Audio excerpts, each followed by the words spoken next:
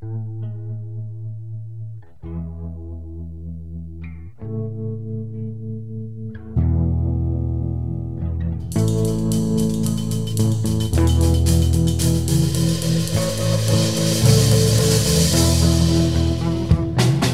there! Welcome to Motorcycles and Misfits here at the Recycle Garage. And, well, it's not sunny now. It's nighttime. It's nighttime.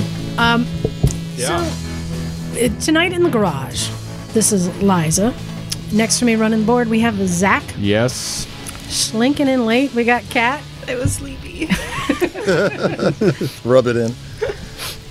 Being the eye candy on the couch is Douglas. Whamma jamma. We got Yuri back here. Hey, everyone. I like that sound. Still not a thumper. Jim. Hi. And Doc. Hey, what's up with that?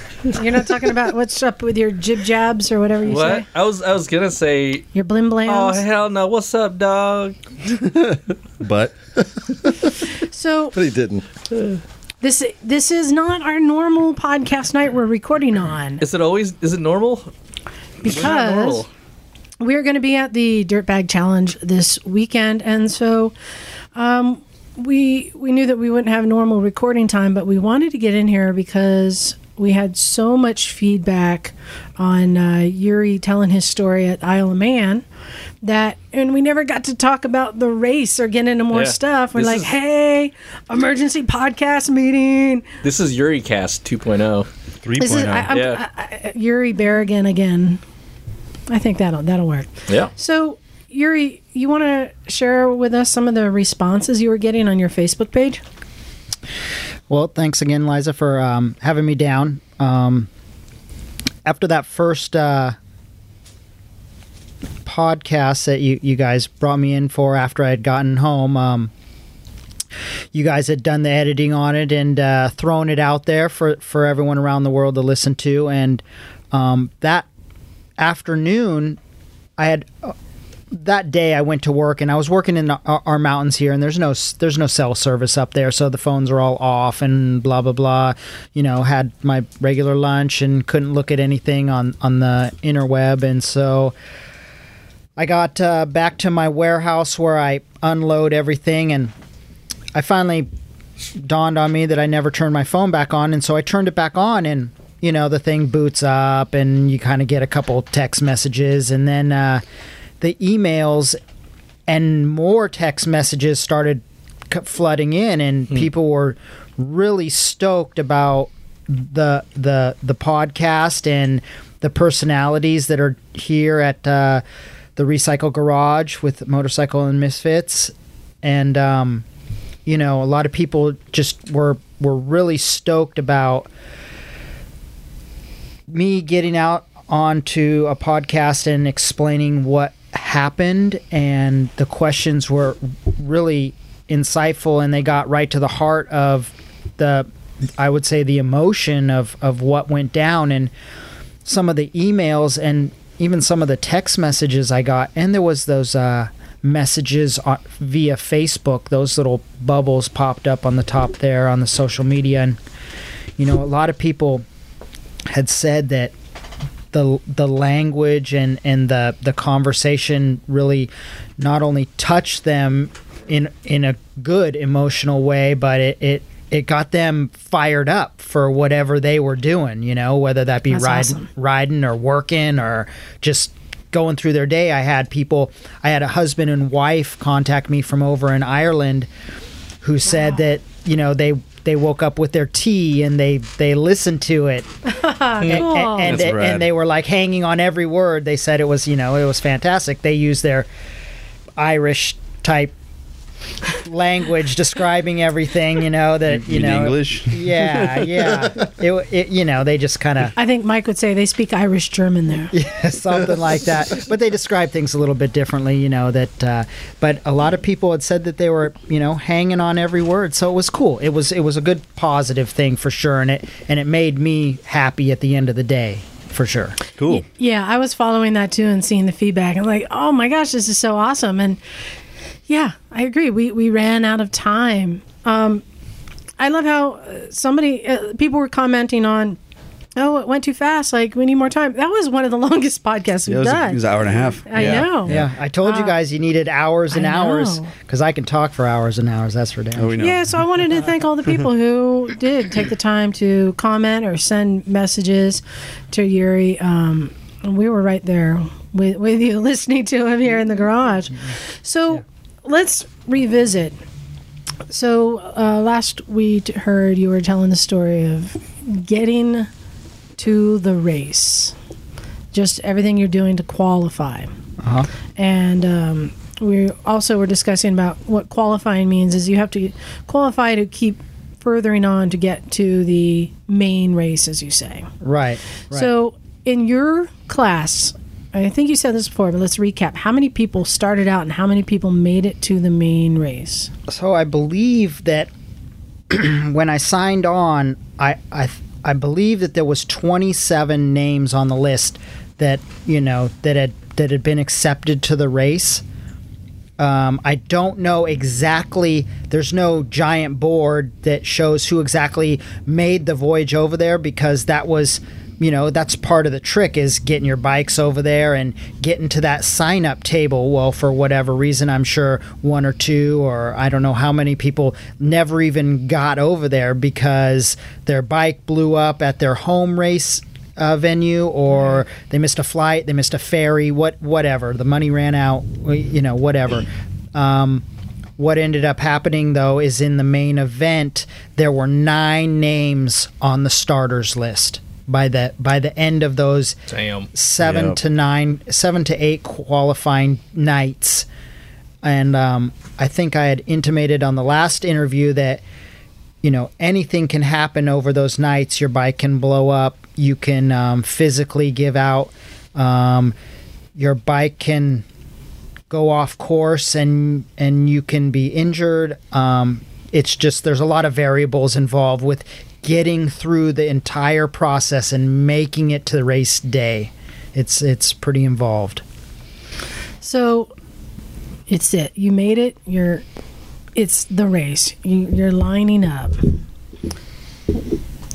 Now, we're not going to say how many there were, but we do know that every year they average having deaths here, and this year there was, I think, more than usual. So how do you, as you're lining up ready to do this thing, how do you let that go and not worry about that? Have you already, in your head, you've mastered the track, you're in the groove, it's go time? Yeah.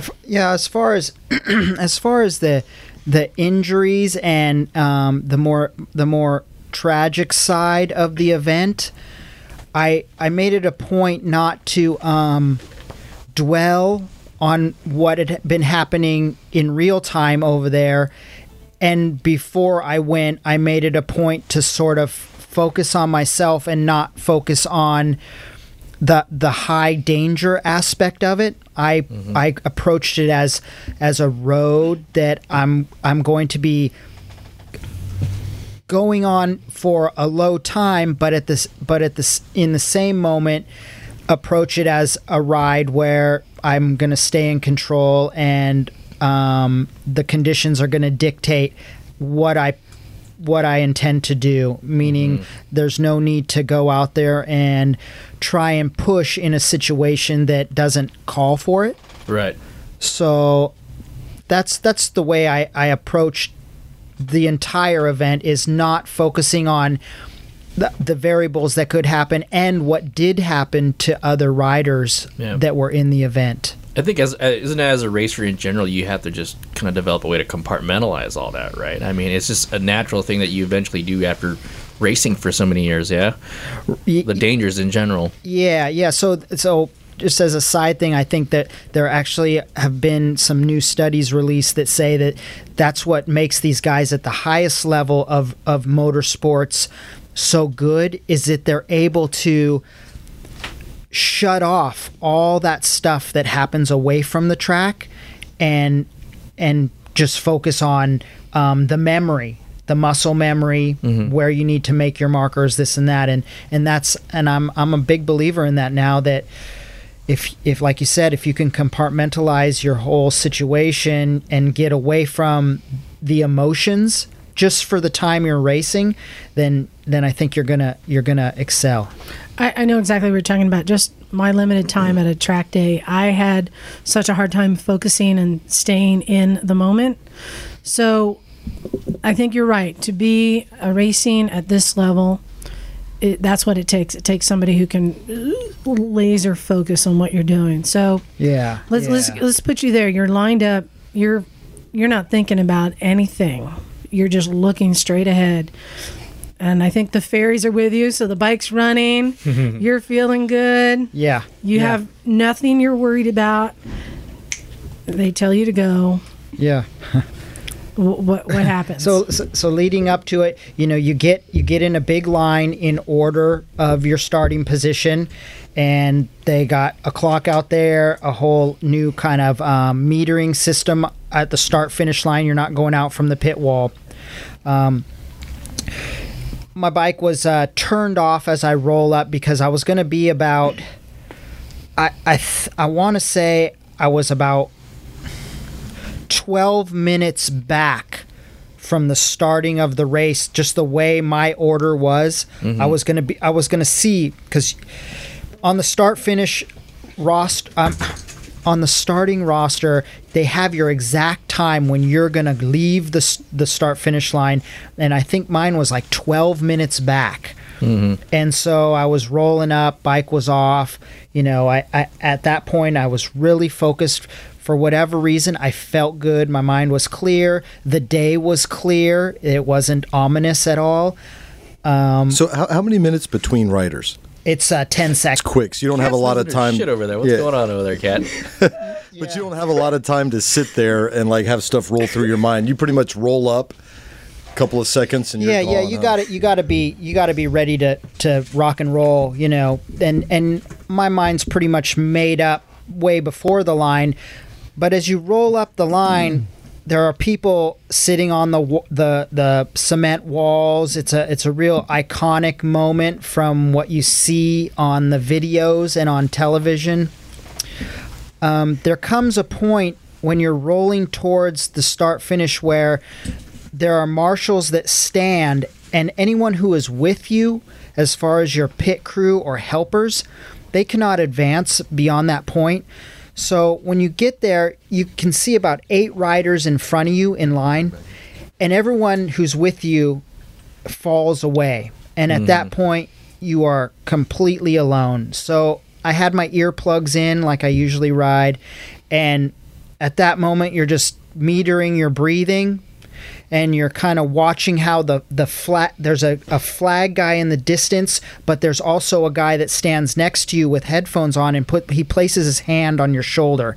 It's sort of a unique thing to this race. And when the flag gives a wave up near this booth, he gives you a tap, and that's when you go. So you're kind of looking at the way he taps in relationship to the way the flag goes. At least I was, because I like to nail my starts, and I almost like to, I definitely like to anticipate things, but try and get it right when he does it. So I'm moving up the line.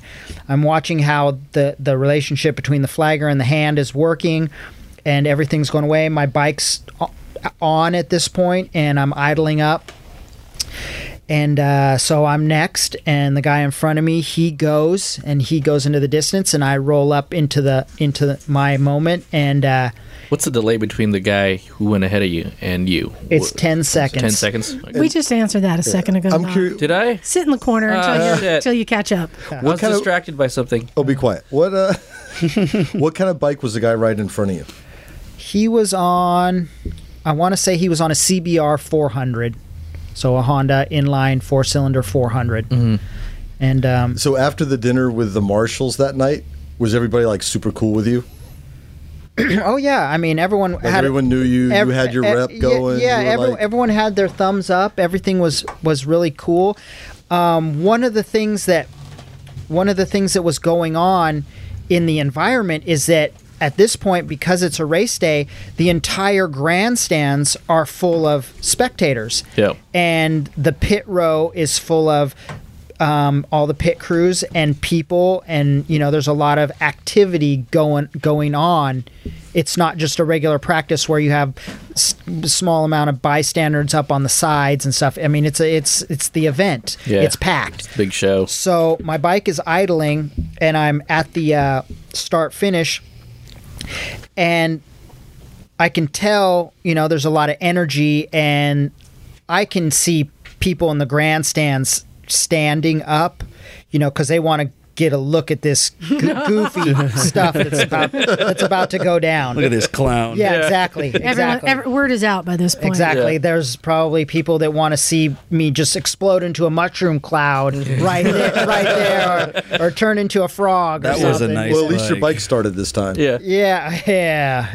Thank you, fairies. So I'm there, and I'm anticipating the start. I'm revving my bike up. Well, I did a little mental mistake on my part. I had geared the bike super tall. So what that requires is that a lot of clutch slipping has to happen off the line because of the stall factor. So the flag drops, the guy taps my shoulder, I give it some gas, and the bike just falls on its face and stalls. And there was even with my earplugs in, there was this collective groan from everywhere. It was like Did it have an accent? It was like, when someone is dancing on a table and everyone's watching and they slip and fall and bust their ribs and everyone in the room goes, oh, has a animated reaction. Yeah. That's exactly what happened. And everyone in the area, probably 2,000 people, just did a collective, Damn. And so I immediately... Dude, you choked. Yeah, I totally choked. It was just a moment of just... Is this the one with the kickstart or the e-start? It's the Kickstarter bike. so I'm right over to the Kickstarter, and I've watched my onboard video, and it's 1, 2... Yeah. 3. So I'm kicking the bike. So that was the start? It wasn't a pit stop when that happened? No, that's the start. All right. So the guy, the starter doesn't quite know what to do, whether to push me over to the side with his hand gesture or not. So I see him out of the corner of my eye. He's waving the next rider up to the line. And so that guy's kind of elbowing his way next to me. And I'm giving the bike kicks, kicking the bike. And he takes off. The next guy takes off. And I remember him looking back under his shoulder at me like, you are a friggin' idiot. I remember that too. When I watched it, I saw him do that. I'm like, I want to fight that guy. Yeah, he was not stoked at all. So looking back at the video, it took me 12 kicks to start the bike, and I counted 13 seconds. The bike started, and I knew I wasn't going to wait for any instruction or wave from anyone. I just took off. Yeah. I just freaking took off. You were in a high compression piston in there, right? I mean, that's why I took it so many kicks. Or... Yeah. That bike, that particular bike, you got to get it just right. Yeah. And kick. So I didn't think it was that bad. I thought it wasn't going to start, but it fired. Yeah. But it seemed like I had taken the crowd from this exalted high to this depths of low disappointment, and then when I took off again, it was like everyone jumped out of their seat and just did a hurrah, the English hurrah, and with a fist in the air, and we took off down the straightaway. So that was completely my fault. I should have had that thing just rev to the moon, but I honestly didn't want the thing to blow up on the line. So I didn't do a big race start, you know. I thought I was just going to pull away, but I just got a little bit too happy and let the clutch out, more than I should have. I should have known to slip it a lot more. It sounded like the crowd wanted you to succeed, though. I mean, as bad as the kind of scene, but they're like, all right, this guy's got it now. He's on his way or something. There was a lot of enthusiasm along with anticipation of the start, but enthusiasm that I had made it through the whole week of these trials and tribulations, and pretty much everyone was on the same page as it was going to happen. This guy is in the race. Seems like you earned your spot to be there. Yeah, And yeah. you had how many laps in that race? Okay, so the race got shortened to 3 laps. It was originally slated for 4 laps, but because of time constraints, they shortened it to 3 laps. How often does that happen? It can happen from year to year, just depending on how their schedule is going. Yeah. So I'm not sure if they have shortened it to even 2 laps, but I know that it's not unheard of for And them. so you're taking like at least 1 pit stop, right? Yeah, To gas up like once a lap. Yes, yeah. So I kind of messed up in that regards also, in that we had wondered how much the gas was going to work. I was carrying a 4-gallon load. We were unsure if I could go the whole 3 laps and not make a pit stop, but that would have been a really gutsy and risky move. Yeah, cutting it really close. Yeah, and at this point, I had done everything that I set out to do, in that I knew I wasn't going to set the world on fire. I knew I was down on power on all the other guys in the class. I wasn't there to place in the race. I was there to finish the race. Yeah. And so I didn't want to risk running out of gas. So the plan we had come to is that instead of going 2 laps and coming in and fueling and doing the 3rd, which is the traditional way that everyone approached it, I was to come in on the first lap, top off, and just do my 2 laps. Well, Got it. That was a mistake on my part. I should have done the 2 laps and then fueled and gone to the 3rd. What's the difference there? It's just it would have been, I would have had that flying lap on the 2nd lap. Gotcha. I wouldn't have come through, but I was trying to play it safe. And another reason why I wanted to come in on that first is that I wanted to have a look at my bike. Yeah. I was concerned about the motor life and it making the distance, and I wanted to look for any telltale signs of failure on the bike after that first lap. Because as a reminder, how long is a lap?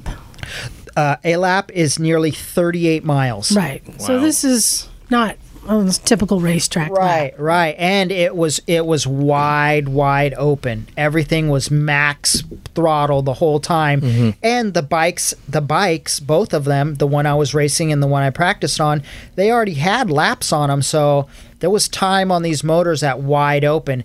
And what I did notice from experience is going around the course on that 2nd lap, I could already hear the valves going out of adjustment. Really? Yeah, because you're so wide open. And the fuel that I was using was pump gas. Oh, wow. And my bikes, I had set them up really rich. I didn't set them up for max power. And so after the night before the race, the practices, there was a lot of carbon in the exhaust. So I knew that there was a lot of carbon building up inside the combustion chamber. Yeah. So I just wanted to get the bikes home. I wanted to enjoy my ride and get them home and be the guy that finished on a supermoto rather than coming so close but falling short. Yeah. So those bikes are only have so many hours on the engine. Correct. It's a really finite amount of hours. Right. So the pistons that I use, the company's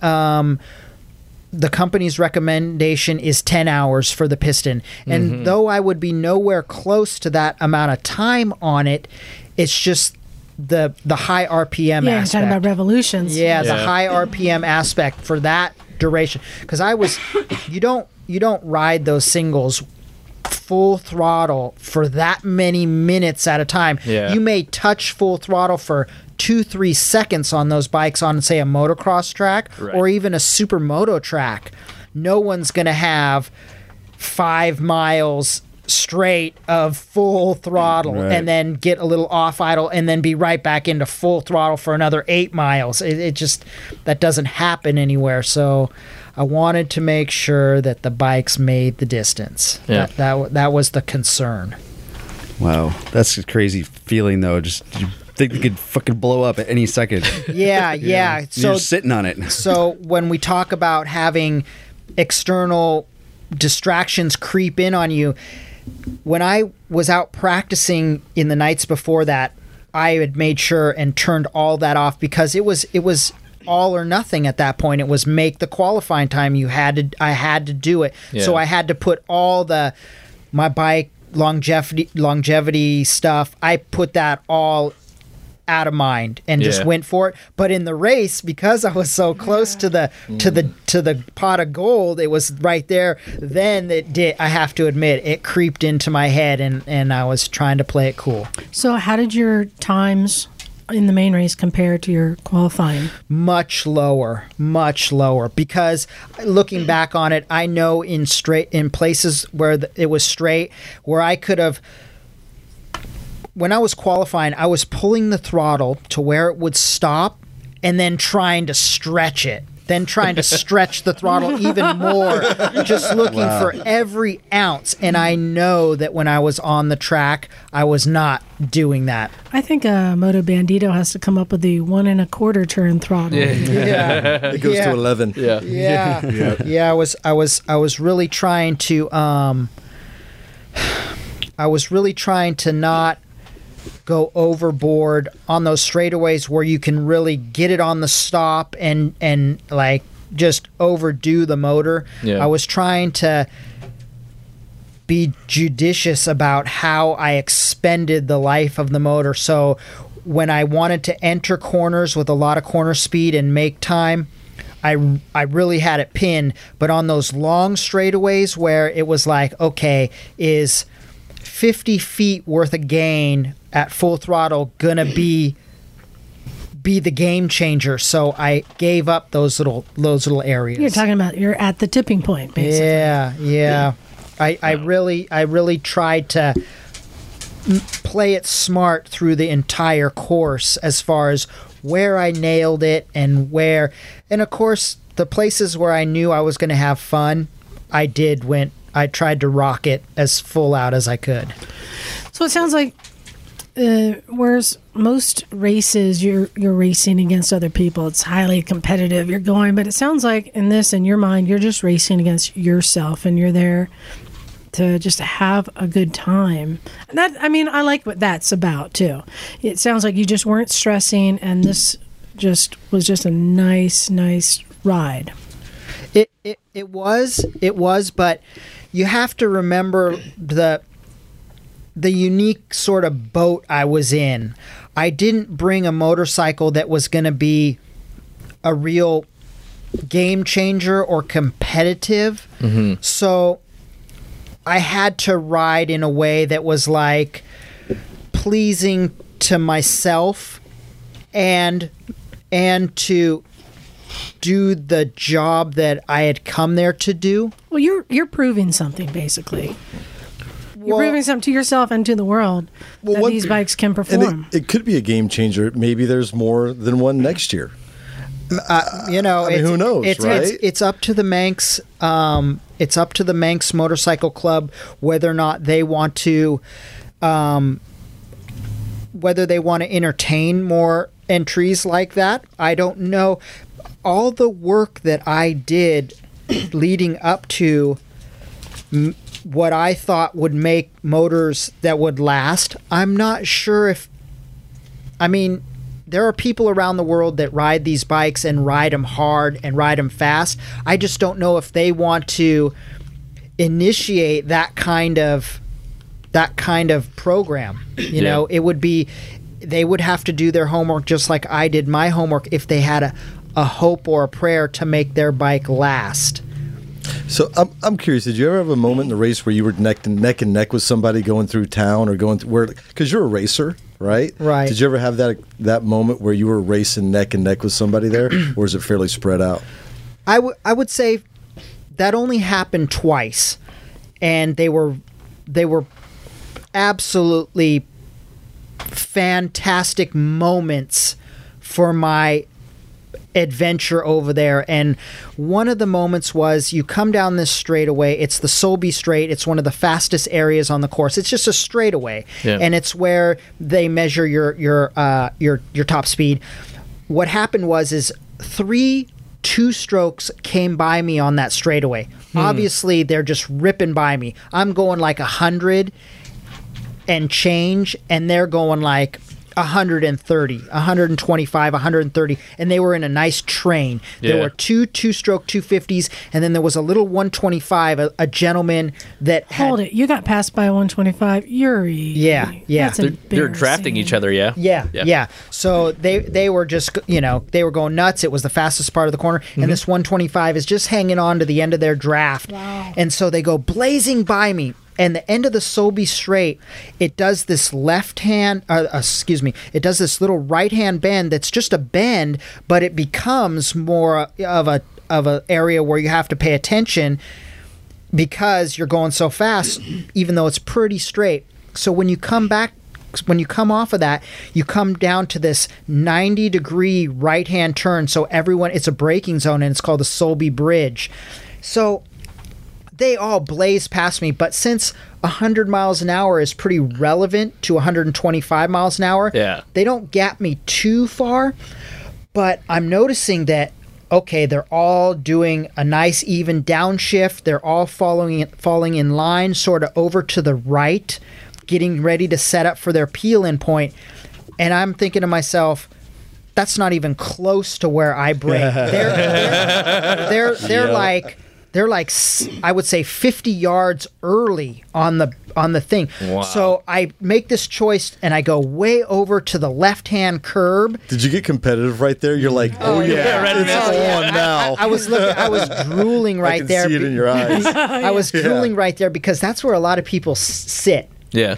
And I know that everyone falls in line right there. So the spectators, they just see people go in line. There's not any action happening right there. Well, I get up on that left-hand side, and I just do my regular braking zone where I'm like 100 feet from the apex of the corner where I start to brake, and I skitter in there really good, and I get right back on the gas, and I drive around the outside of all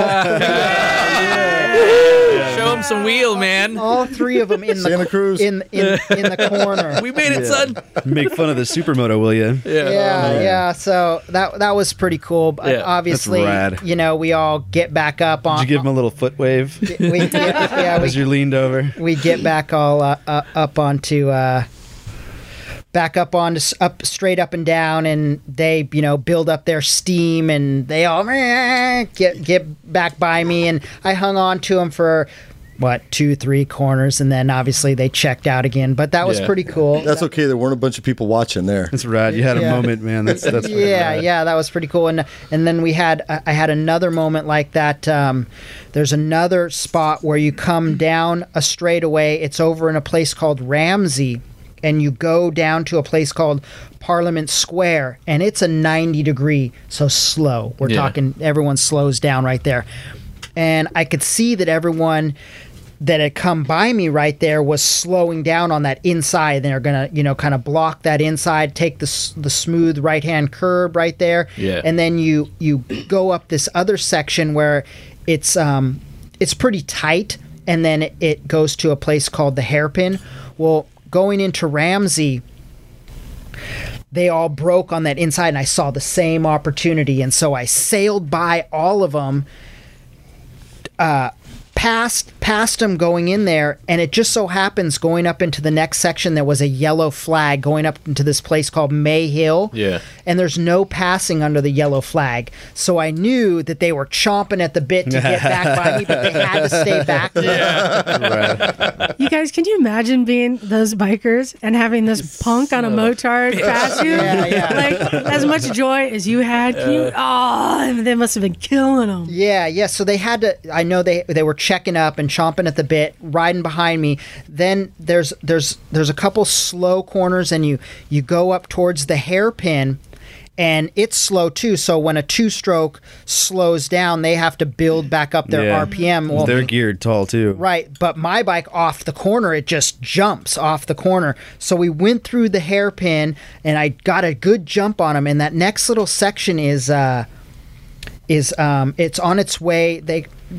It's actually a little further up, but I call it Waterworks, because it's the start before you get to Waterworks, and it's exactly like Pescadero Road, and it was one of my favorite parts on the whole course. That's awesome. So I got this good drive on all of them, and it goes around for 3 corners, and you're heading towards this next area called the Gooseneck. Before you get to the Gooseneck, there's a stone wall, and there's a white square painted on it, and some people call it a bullseye, some people call it the white square. You know, is that like the big rock on 35? Yeah, it's a landmark. Yeah, it's a landmark. So, right before you get to the bullseye, there's or right after you get to the bullseye, you stand the bike up, and there's a long straightaway, sort of long, not long as in wide open long, but a squirt. Right. And it goes to the Gooseneck. Well, they all squirted by me on the inside because they were all piped up and they wanted to get by. Yeah. The Gooseneck is a right-hand uphill 90-degree corner.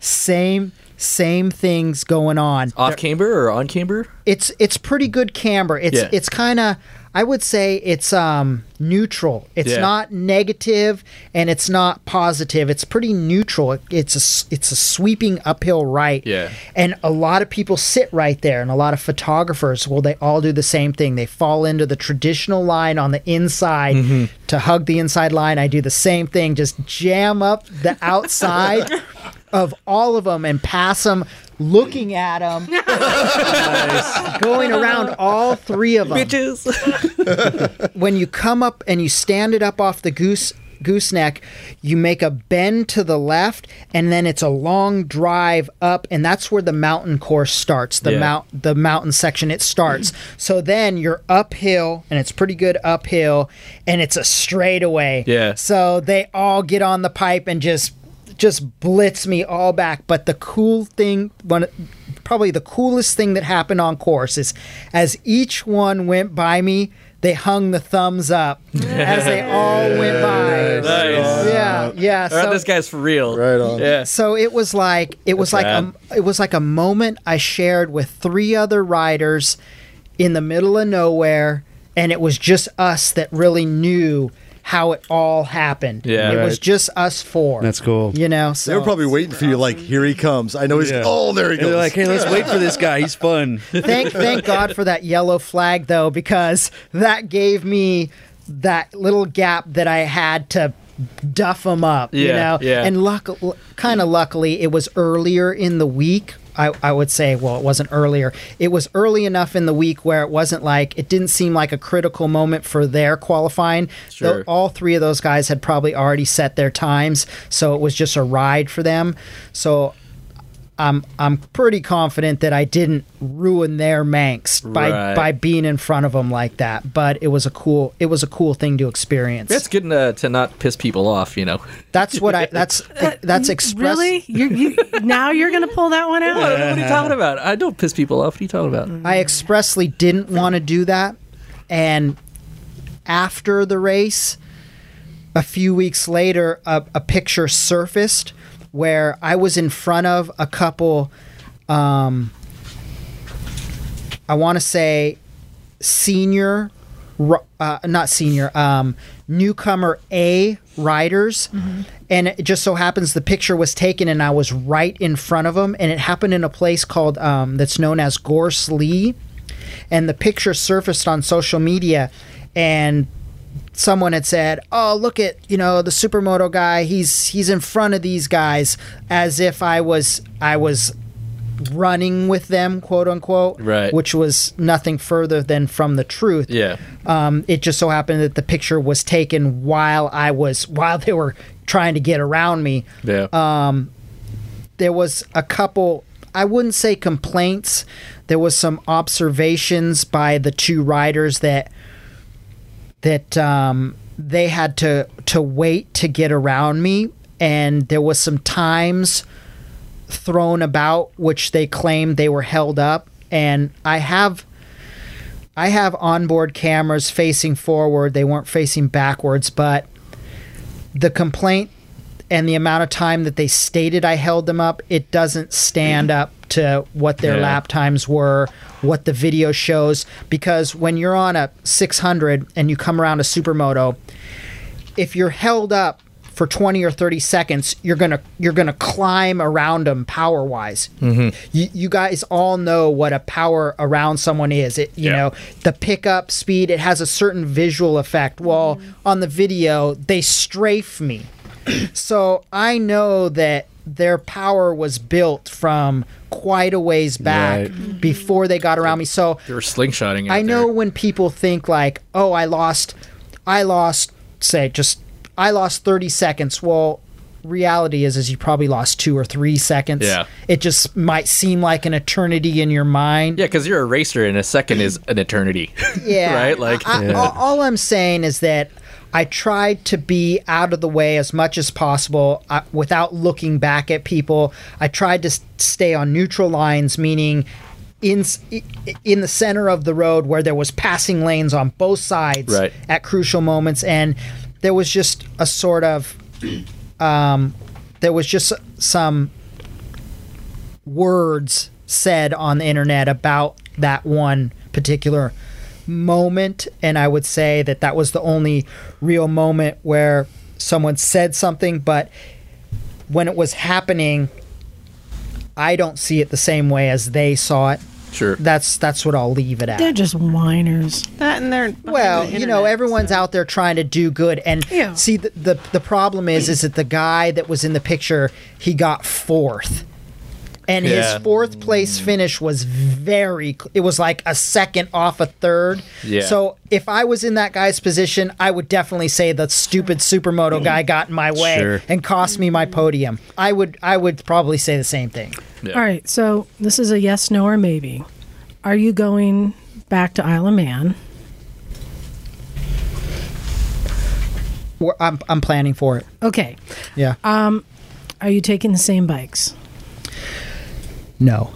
Ooh. Okay. What are we, is it Supermoto, though? You still doing Supermoto? Or? So, what bike Sounds do like you... another podcast. Let's start with what bike you may actually take, but let's also... I want to hear any bike. What bike do you take back? Knowing what you know now, what bike do you choose to go back to Isle of Man with? I'm leaning towards I want to go and race in either the lightweight class or the Super Twins class. Those are the two classes that I have eyes on. And the reason why I'm not going back with the Supermoto is because I did that. That's already been done. I proved to myself what I needed to prove, and now You're taking a moped. a camel. Yeah. They want to see a camel. Definitely won't pass tech. So, Yeah.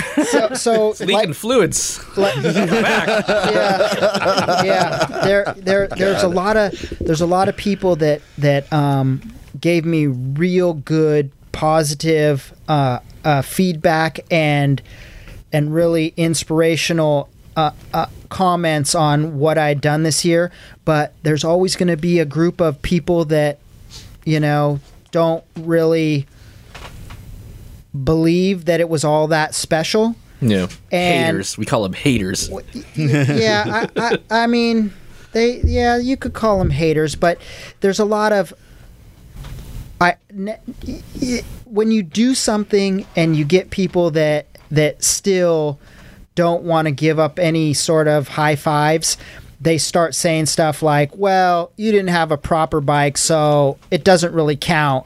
Maybe if you had something that was equal, maybe then we'll talk type of thing. So you want to show up next year and be like, here I am. Let's go. I want to show up and I want to prove to myself that there's some things that I know in my heart that with machinery that equals everyone else's, that I can prove to myself that I make a finish that is respectable in the circles of Manx. That would be what I would be looking for next year, is to do something that that looks good on the scoreboard to people who are long timers there. You want in the game. Yeah. I want to, you know, I mean, let's get down to brass tacks here. When you got a competitive mentality, you want to do better. But that being said, I want to do it in a safe manner, and I want to show the people that I can come and be safe and not be a screwball trying looking for speed over there, but actually in a controlled manner make a decent time. Yep. Yeah. That's cool. So you need to buy a bike now? Wow, that's Liza will sell you one. I got a Gixxer 750 in my that's driveway. the thing. I can't produce the type of program that I did last year, meaning I just don't have the means to go buy a bike, go buy 2 bikes, so I have an A and a B, build them to the hilt, ship them, and race with the AFM here in California, and make the entry fees and the whole 9 yards of staying there. What I'm looking at now is I've had a couple people approach me that have motorcycles over there that I could lease, which is You're going to be a monkey for hire, aren't you? I don't know if it'll be for hire. Like I said, I have a couple people that have offered and said, hey, we could maybe build this bike that we have in the garage and you could come over and ride it. Then I've also reached out to other people that have bikes to lease, but it's for for me is large amounts of money. Okay, but if none of this was an issue, what's the perfect bike? What's the right bike to take there? I think and what are other people mostly riding in these classes? All right, so the breakdown is that in the lightweight class, it's 400cc motorcycles. Okay. Here in the United States, those are like gold. People who have them, they want anywhere from $5,000 to $8,000 because they're rare in the United States. Oh, you mean like an inline 400? Like a CBR 400, a RVF 400. Yes. People think they're sitting on a pot of gold over here. Yeah. Over there, if you just look on eBay UK, it's like $900, 1,500 pounds, anywhere from 900 to 3,500 pounds, and for 3,500 pounds you can buy a tricked out race ready 400. Let's do it. So are we talking like that's the plan. RC 390? An RC 390 will not be allowed because that is, I want to say that's a single. Yep. I want to say that's a single. Okay. And that would be totally legal, but it would be same problem. It would be the same boat, if not worse. Right. They just don't make the power. So Yuri, what bike do you pick? Come on now. What I would like to do is that, yes, I would like to ride an inline high revving 4. The problem with that program is it's too much. It's too much, and those bikes are older machinery. Mm-hmm. Yep. They're dated. You can make them haul butt, but it takes a lot of work, and I can't oversee a building of a bike over there. I would just have to take what was rolled out for me. Is there like an NSR 400? No. Okay. There's 250, I think, is the largest. That's all I So there's a CBR 400, RVF, ZXR 400, FZR 400. So you're pretty limited in what you can choose. Yeah. And those guys over there that have those bikes, I mean, they're constantly building on them, but they're older platforms. What I think is the better option is trying to find a super twin. So that would be like the ER6N or the SV650. Right. And those guys over there, they got those things. They got them making 90 horsepower now. Wow. And they got like R6 front end on them, Versys swing arm, tuned suspension. They're really nice bikes, and I think that I could do well on one of those. Yeah. So, but then you're talking a 650, not a 650. 400. Yeah. So that would be the Super Twins class. That's what I'm leaning towards. All right. That changes. I mean, 650 is much more common here. Yeah, it is. So you basically have to. That's the thing. I could get one over here and get in tune with the way the motor works for a few bucks, and then it wouldn't be such, then going over there, I would know the chorus that motor makes, and maybe hopefully have one with a little more power than a stock one. Yeah. All right. Yeah. So we are also talking about, I asked you if there were other obstacles you had to overcome. This might be in the shipping the bikes there and getting them set up and I don't know, buying tickets to shit. I don't know. Yeah. What other obstacles did you encounter? And you just got your bikes back, right, from the Port of Oakland? Today. Yeah, Did you bring them? I just picked them up today. They're in a crate. Yeah, You they're didn't in bring 'em. they're in the crates. Yeah, still. I just rolled into town right before I came down to the podcast. Yeah. So over there was questions going over there. I had read the rule book and the technical aspects that the bike was required to meet. When I got the bikes out of the crates and up on stands, a couple of the people that I was with gave them a sort of once over look over and pointed out some things that they didn't think would pass the tech inspection. And I had meowed to them that no, the rule book said X, and they just gently put their hand around my shoulder and said, "Listen, boy, the rule book says one thing, but it's up to the tech inspectors what passes and what doesn't. Yeah. Let us clue you in I on hate that shit. let us clue you in on a couple little things that happen over here."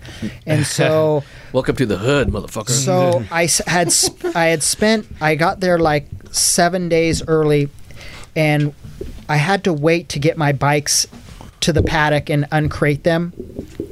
And so once they were uncrated, I started to try and figure out, okay, try and get some minds over here that are going to point out things that are in this so-called secret rules. Yeah. The things that they're going to get me, because I didn't want the situation of going up to my first tech inspection and having these people turn me away because I had overlooked something. One of my goals going over there was to prepare the bikes to where there was no question about their soundness. Mm-hmm. I wanted no one second guessing my stuff. And that doesn't mean trying to pull the wool over someone's eyes or thinking that I know it all and being arrogant. No, it was about preparing the bikes to where they looked at each other, nodded, and say, "This lad has come with a serious mind, and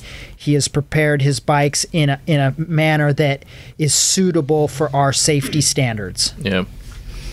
So were your two bikes, were they set up identical, or did you tweak them a little bit different? They were set up virtually identical. In appearance, they were different, meaning different plastics were on the bikes. The wheels were the same type of wheels, two different manufacturers, but both were cast aluminum wheels. Mm-hmm. The motors, I would say the only difference in the motors is that one had a camshaft that was a little bit more mild than the other one. I wish I could have had the same camshafts, but that one cost me a lot of money. These are both YZ450s? One was a YZ450 and one was a WR450. There we go. Yeah. Both were 2008s, but I had made sure and I had found a WR450 transmission and I put that into the YZ. Yeah. Because I wanted the longer ratio, not the Right. short ratio transmission. So for extended revs, it was designed for long fire roads, not the motocross track. Right. So I had those transmissions in both bikes. The bars were a different brand, but almost identical bend, so they were pretty much the same. And then aside from that, they did have two different exhaust cans on them, but what's that? Yeah. So with these slight differences, did you notice it on the track?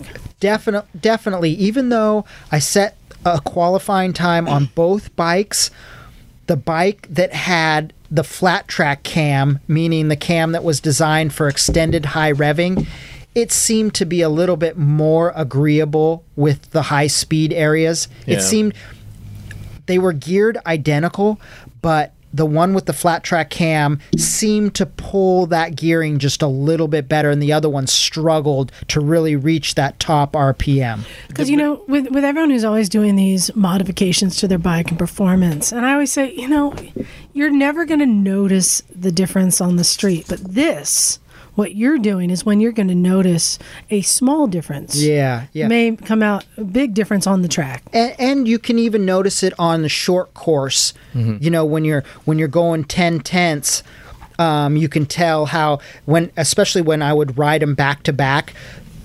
Just for everyone's information, the WR transmission, it actually is not that good on the short track. The YZ transmission, where you can go through the short ratios, that works better on the track. And I knew that difference when I rode them back to back in 2014. I started seeing how much better, and why the guy on the YZ the year before was always whipping my butt. Because the transmission gearing, it works a lot better, and it's a lot. I mean, the guy was a great rider, but it was easier to get to the place you needed to be in the RPMs. So it was just easier for you to get that corner exit speed and the revs that you needed with the shorter ratio on the short track. Yeah, but I think I did make the right choice with the WR. I think that also made my motors last. Running that at Isle of Man, because that's a long road. Were there any other choices that you made for the Isle of Man? Setup wise that came through or didn't come through? Because I know you're building your bike based upon the short tracks that you're riding here. Well, this is a completely different track and riding situation. Are there any decisions that you made that came through or worked against you? No, what I did in my research, what ended up happening is that I had tried to think about how I can make the motors as robust as I possibly can. So I did some things. I took the titanium valves out of both motors, and I put stainless steel valves in them, which are less performance because it's more reciprocating mass in the valve heavier. train. Yeah. So you got to run heavier springs, and the stuff's not going to go. It's not going to go as fast in a combustion situation. It's not going to operate as quickly because it's throwing more weight around. So you lose a little bit of engine dynamic performance through doing stainless steel. But I thought it would be more robust than the lighter titanium stuff. Yeah. Then I took the cranks out of the bike, and I had ended up having cranks built that were lightened. They were balanced and lightened, which worked really good. That's the first time I ever put money towards a lightened crank, and it actually works really good. And then I took OEM cranks and had them pressed apart, and I put in aftermarket. One had a they both had special rods in them. Yeah. I don't know. You can't. This is the secret stuff. It's not What are you trying to do to this guy? It's not so much that. I just didn't know if that was kosher to put vendors' names, product placement up. I just leave it at that there's two companies in the United States that make really good single cylinder rods, and pretty much everyone goes with one or the other. And so I had a mishmash. I put one brand in one bike, and I put the other brand in, just because that's what I found on eBay for a small amount of money. Yeah. So how did you change your riding style, or if at all? I mean, you're coming from a supermoto where you're backing it in, but like on besides the road. tucking. Yeah. But like on a road course like that, where you do have kind of sweepers and the turns aren't as, not like a go-kart track, how did that change or affect your riding style, the way you braked and all that stuff? Or was it just kind of like old hat, this is just the way I need to ride it? Yeah. What was cool about the Isle of Man, and what I found out within like the first 20 seconds, a little bit more, because it took me a little bit to get down to the first corner. Yeah. The bike wouldn't start. What I found in the first 45 seconds is that I was going to be able to ride the way that I want to ride, meaning cool. When I go to the short track, it's high corner speed, high lean angles, really going for it. When I ride up in our mountains, which I'm really comfortable with. I ride it a little bit different way. I lean off the bike and keep the bike upright because there's variables: sand, water, leaves, sticks, Right. painted lines, moss, all the things that I've learned over 25 years of how to approach and survive up there. It was like I was able to go into that Sunday ride, spirited ride mode and ride the way, that's the way I want to ride. Yeah. You know? Felt like at home, huh? Yeah, like shoulder into all the corners, keeping the bike upright.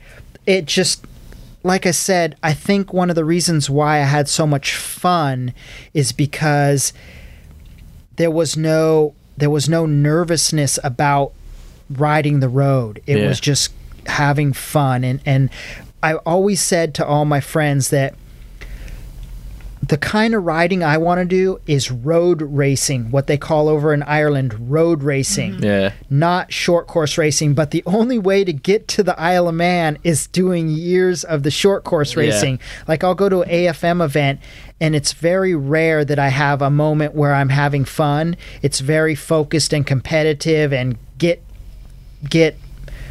placement and beat people, that kind of head-to-head type stuff. Yep. At the Isle of Man, it was just like, I'm home. Yeah. It was like I was home. That's rad, dude. Yeah. So are you going to sell your bikes now?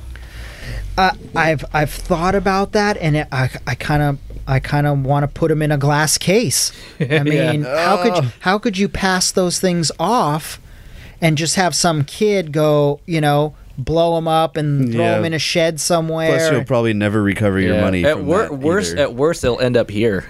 The garage. I mean, I would love to have someone at the garage. It's just that I couldn't ever, like Douglas said, I wouldn't expect to get the money out of them. And a 2008 450 is really low in the used marketplace. Yeah. And it's like, well, what do I do? Just go sell those things and then, oh, I had this awesome supermoto, but I sold it, Yeah. Is that, so you have the Be that the guy. tubular, the rear subframe? No, I don't. All stock. Okay, so is there something that we could put an S hook and a strap on? Yeah, and we got maybe chariot tow races some coming up. chariots. Chariot racing. The weekend after next, we're doing some chariot racing. Stupid These are human these tricks, milk essentially. crates that we have that somebody sits on, and you get dragged around Oh, that sounds an like oval a track. That sounds like a recipe for no injuries. So Not yet. if you want to retire your bikes, we can use them for Yeah. the chariot races. Let's kind of an undignified retirement, actually. Yeah. Well, Dragging a bunch of idiots on a cart, the banks on them. if you were to sell them, where might you sell them? I don't know. Maybe you'd go to Craigslist. Because guess what time it is? Time of the Craigslist Born Bigger Than Duel. This is the dueling edition, Yuri. Sure. Okay. Since you were here, Yeah. 3 of us went on to Craigslist to different cities. We wanted to see who could find the best deal for a supermoto. Okay? I see. So we're each going to present to you what we found, and you're going to vote who found the best deal. It's not the lowest price. I'm going last. You want in on this? All right, let's going do last. it. Let's do this. Okay. So we're going to see who found the best deal. I will start. I'm going to present to you. Where did you find the deal? This one is on the Atlanta Craigslist. This one is in Kennesaw. Hot Lana. All right. And I found a YZ 450 Supermoto for $3,400. And what year is that? This one is not stating. Let's see. It's been bored and stroked. Less than 6 hours on the motor rebuild. It's got $3,000 in receipts for the entire build. They always do It's that. got XL wheel wraps with new Michelin pilots, FMF pipe Renthal, 1545 sprockets, 520 chain, big brake kit, new plastic, new graphic kit, Pro Taper triple tree, bar risers, Pro Taper bars, pumper carb with big jets, aftermarket rear shock, titled and insured. Plated? It is racetrack prepped and street legal. Ooh. But the lights were wired wrong, so they need to be fixed. But it has the Blow the butt. full harness for the lights and the stator. He's moving and needs to sell this. They're always moving. So hand People that to need to Yuri so stop he can take a moving. look. $3,400. Let's see. So That sounds to me like someone's trying to hit a home run. Yeah. so I'm hoping this might Okay, so be a good track bike. So what you have here is a 06 or lower because it has the steel frame. It's a 5-valve motor. Okay.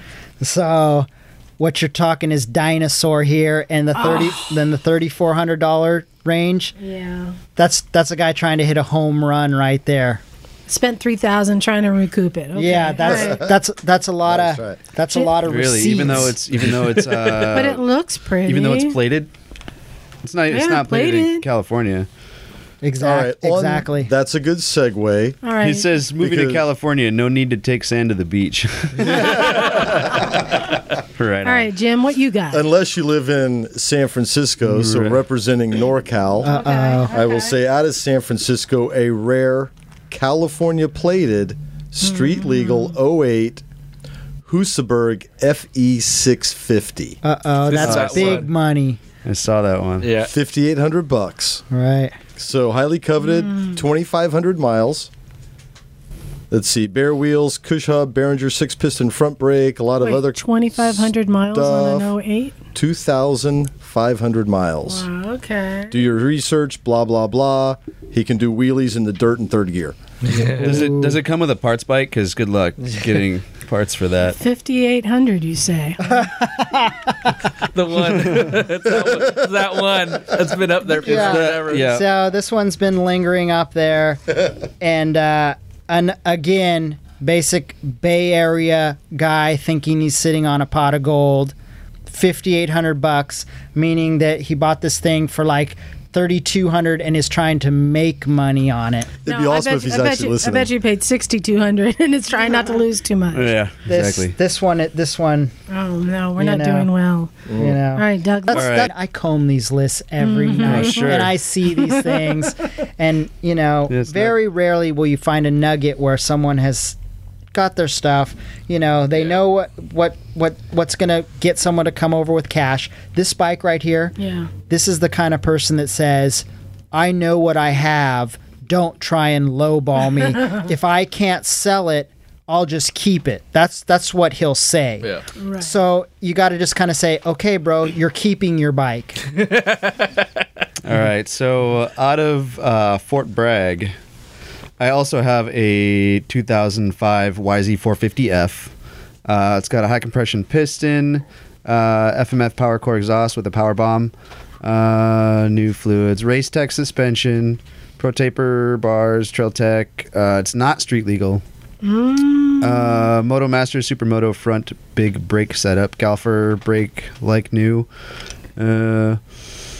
Lithium race battery. What else is going on here? It's got Excel wheels, and it also has dirt wheels, probably the original wheels it came with, and that's for $3,550. Dang it.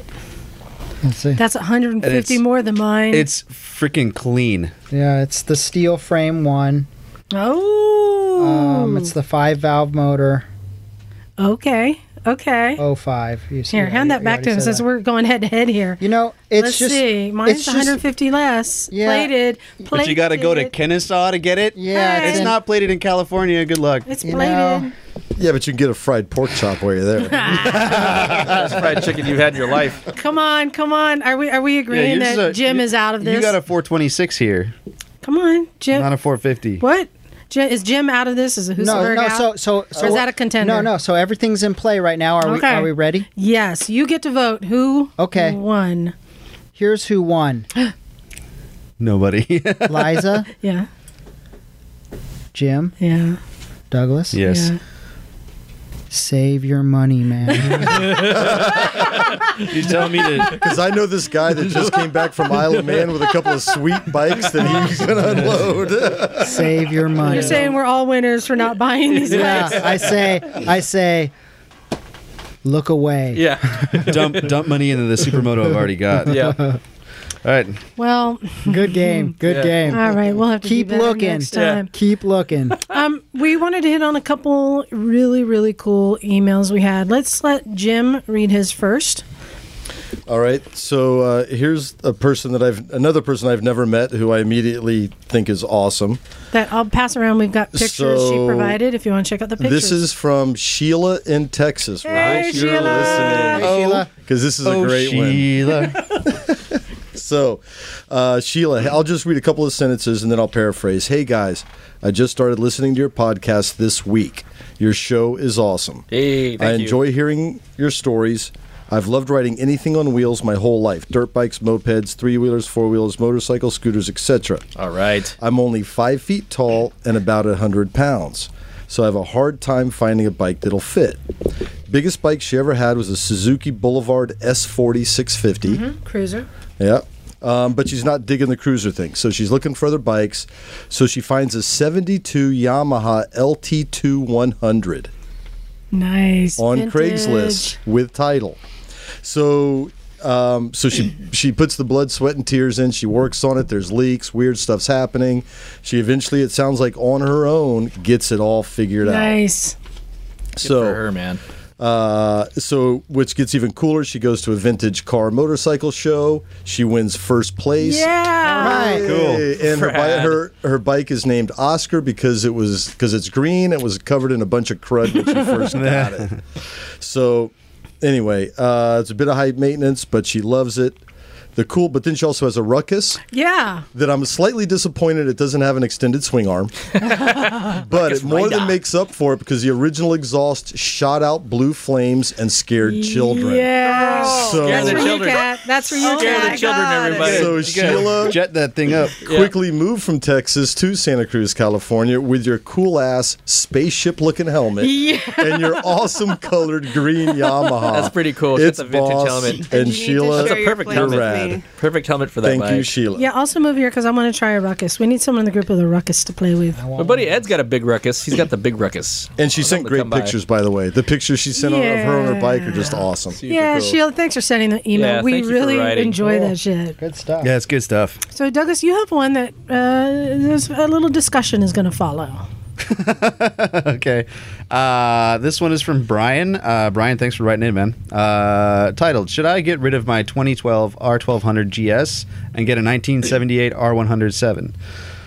Hey, gang, I love your show and listen to it religiously. You guys are doing something special, and it is awesome. I wish I had something... Yeah, totally, dude. I wish I had something like that in my Chicago suburban youth, but I digress. I came across a 1978 R100 that I really, really like. It has 15,000 miles on it and pretty clean and seems to have been well maintained. It has an ugly fairing.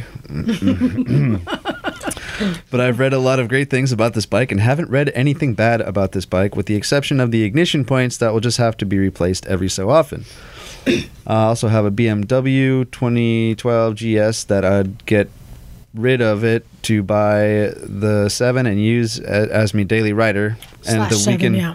yeah, it's whatever. Dash. I say dash. /7. Dash. It's a backward slash.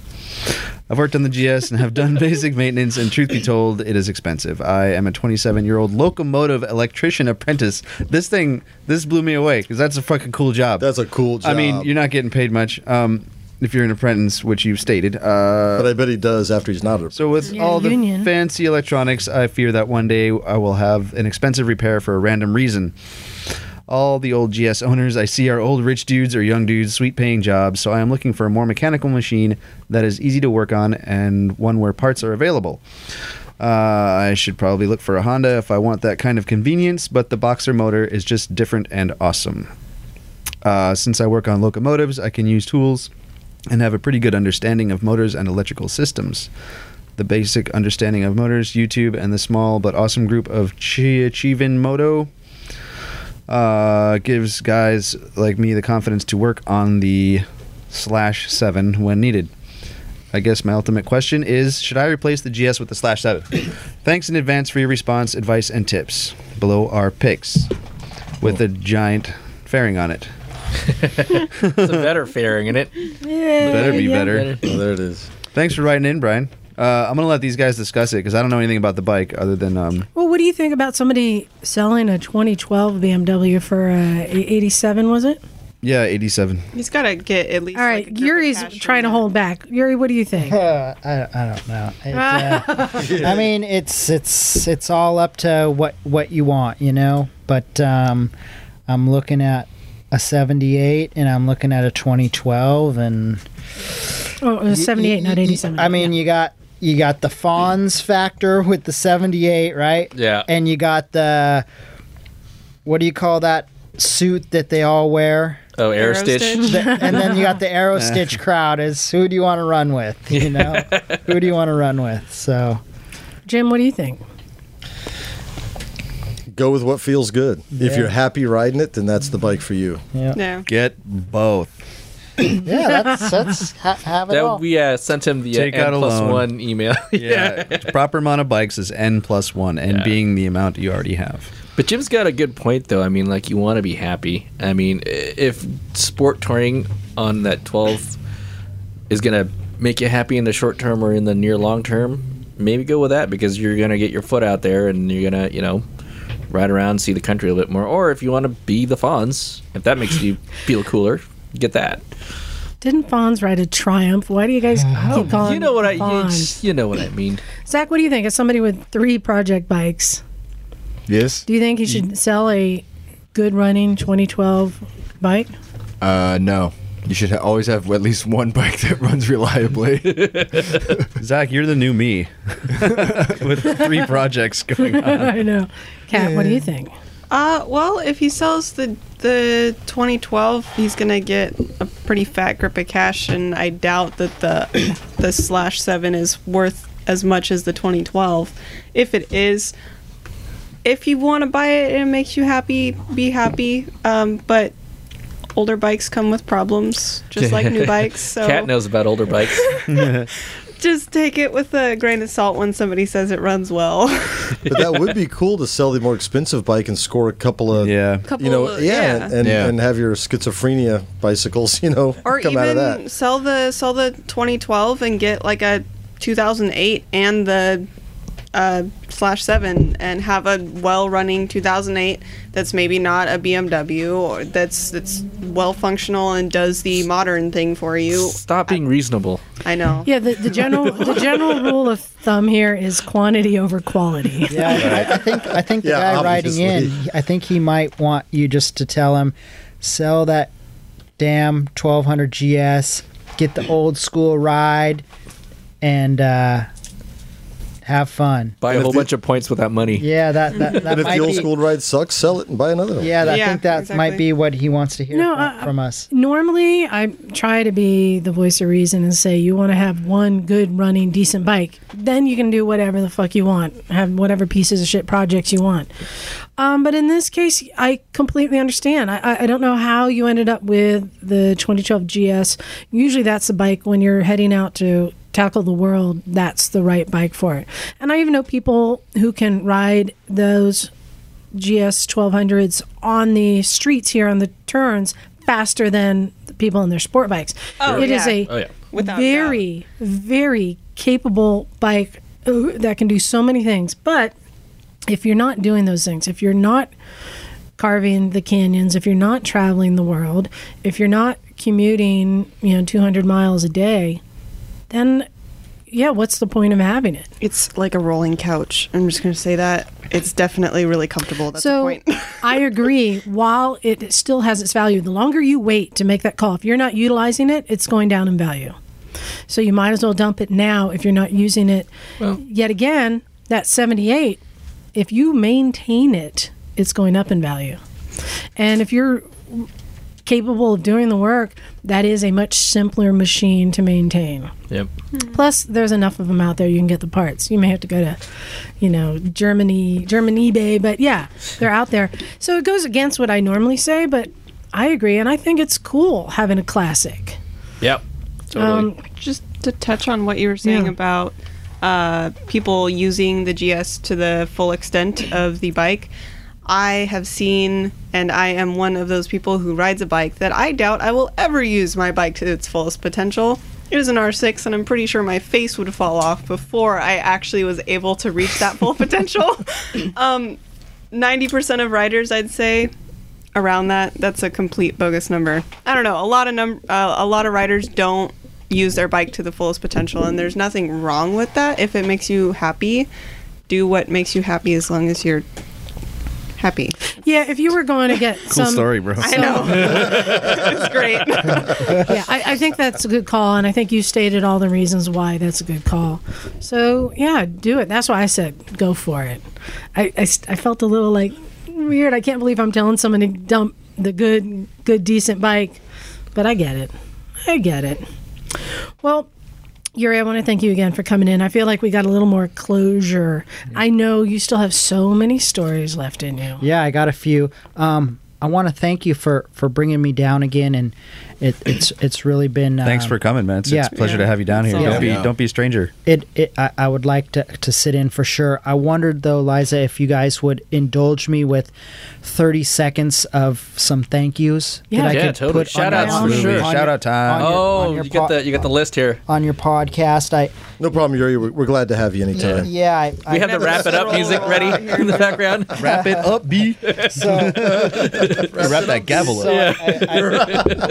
In no particular order, I just kind of found some names that I wanted to thank, and that was my wife Becky, Roxanne and Michael Barrigan, the Manx Motorcycle Club for sure, Ann Kinvig, Dave and Lorraine Crucell, John and Diane Batty, Alan and Beth Cunningham, Kevin Ago Murphy, Carol and Arthur Smith, John Elwood, John Ortiz at Faultline Motorsports in Hollister, California, Cool. Whoop, whoop. Tim Carrington, Simon Hampson, Tom McGrath, David Carlton, the guy from last The podcast. guy. That's him, The guy. David Carlton.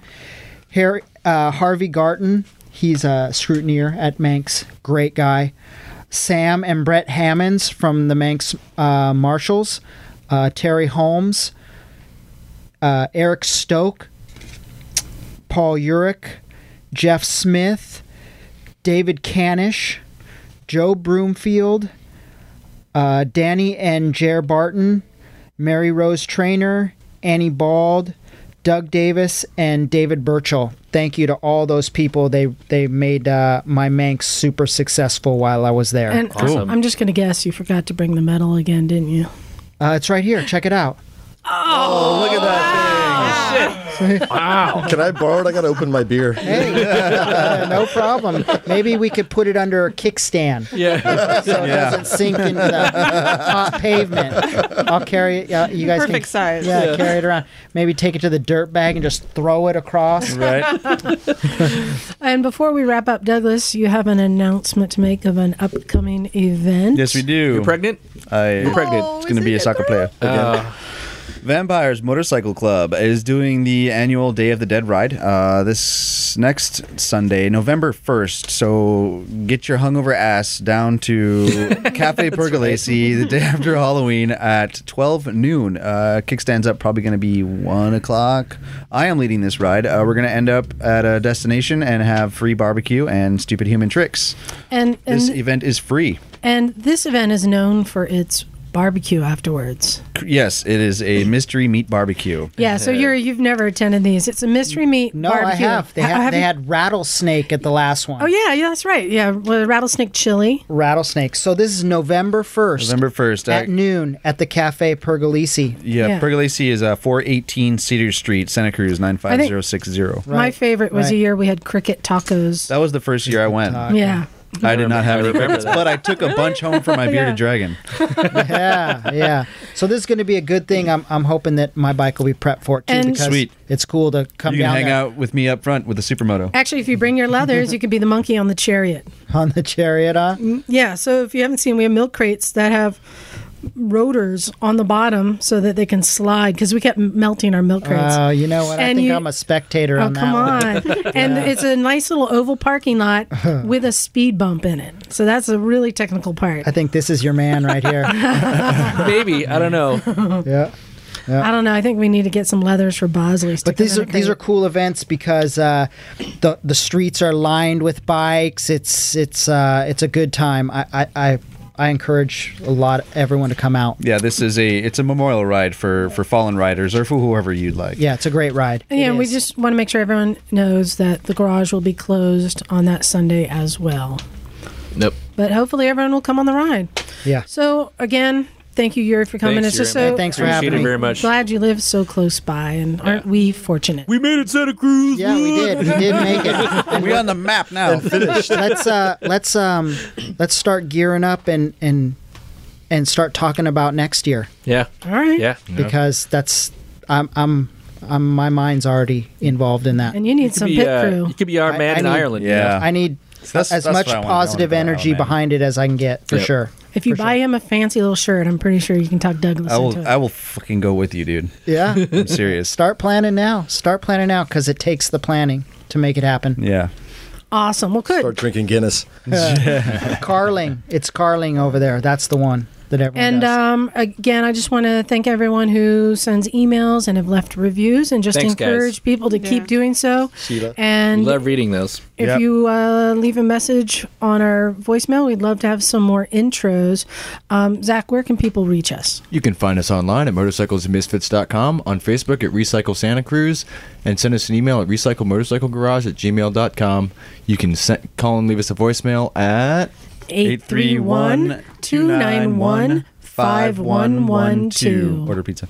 Zach, you need to interview with NPR. I'm serious. Your voice is rocking. It's like a switch. Yeah, that's a great voice. It is. He kind of talks like this normally. I could see him doing This American Life or something like that. No, it's like I could not even be paying attention. This Liza would be like, American tell them how to reach us, and it's just that one. That's what we use him for that. Yeah, right. That's his one talent. That's my one That's why use. we bring him in. That's perfect. Other than that, I'm That's why he has pointless. 3 projects. That's right. That and making cables. I haven't been making a lot of it. On that note, I think we're ready to get out of here and go get some food. This is Liza.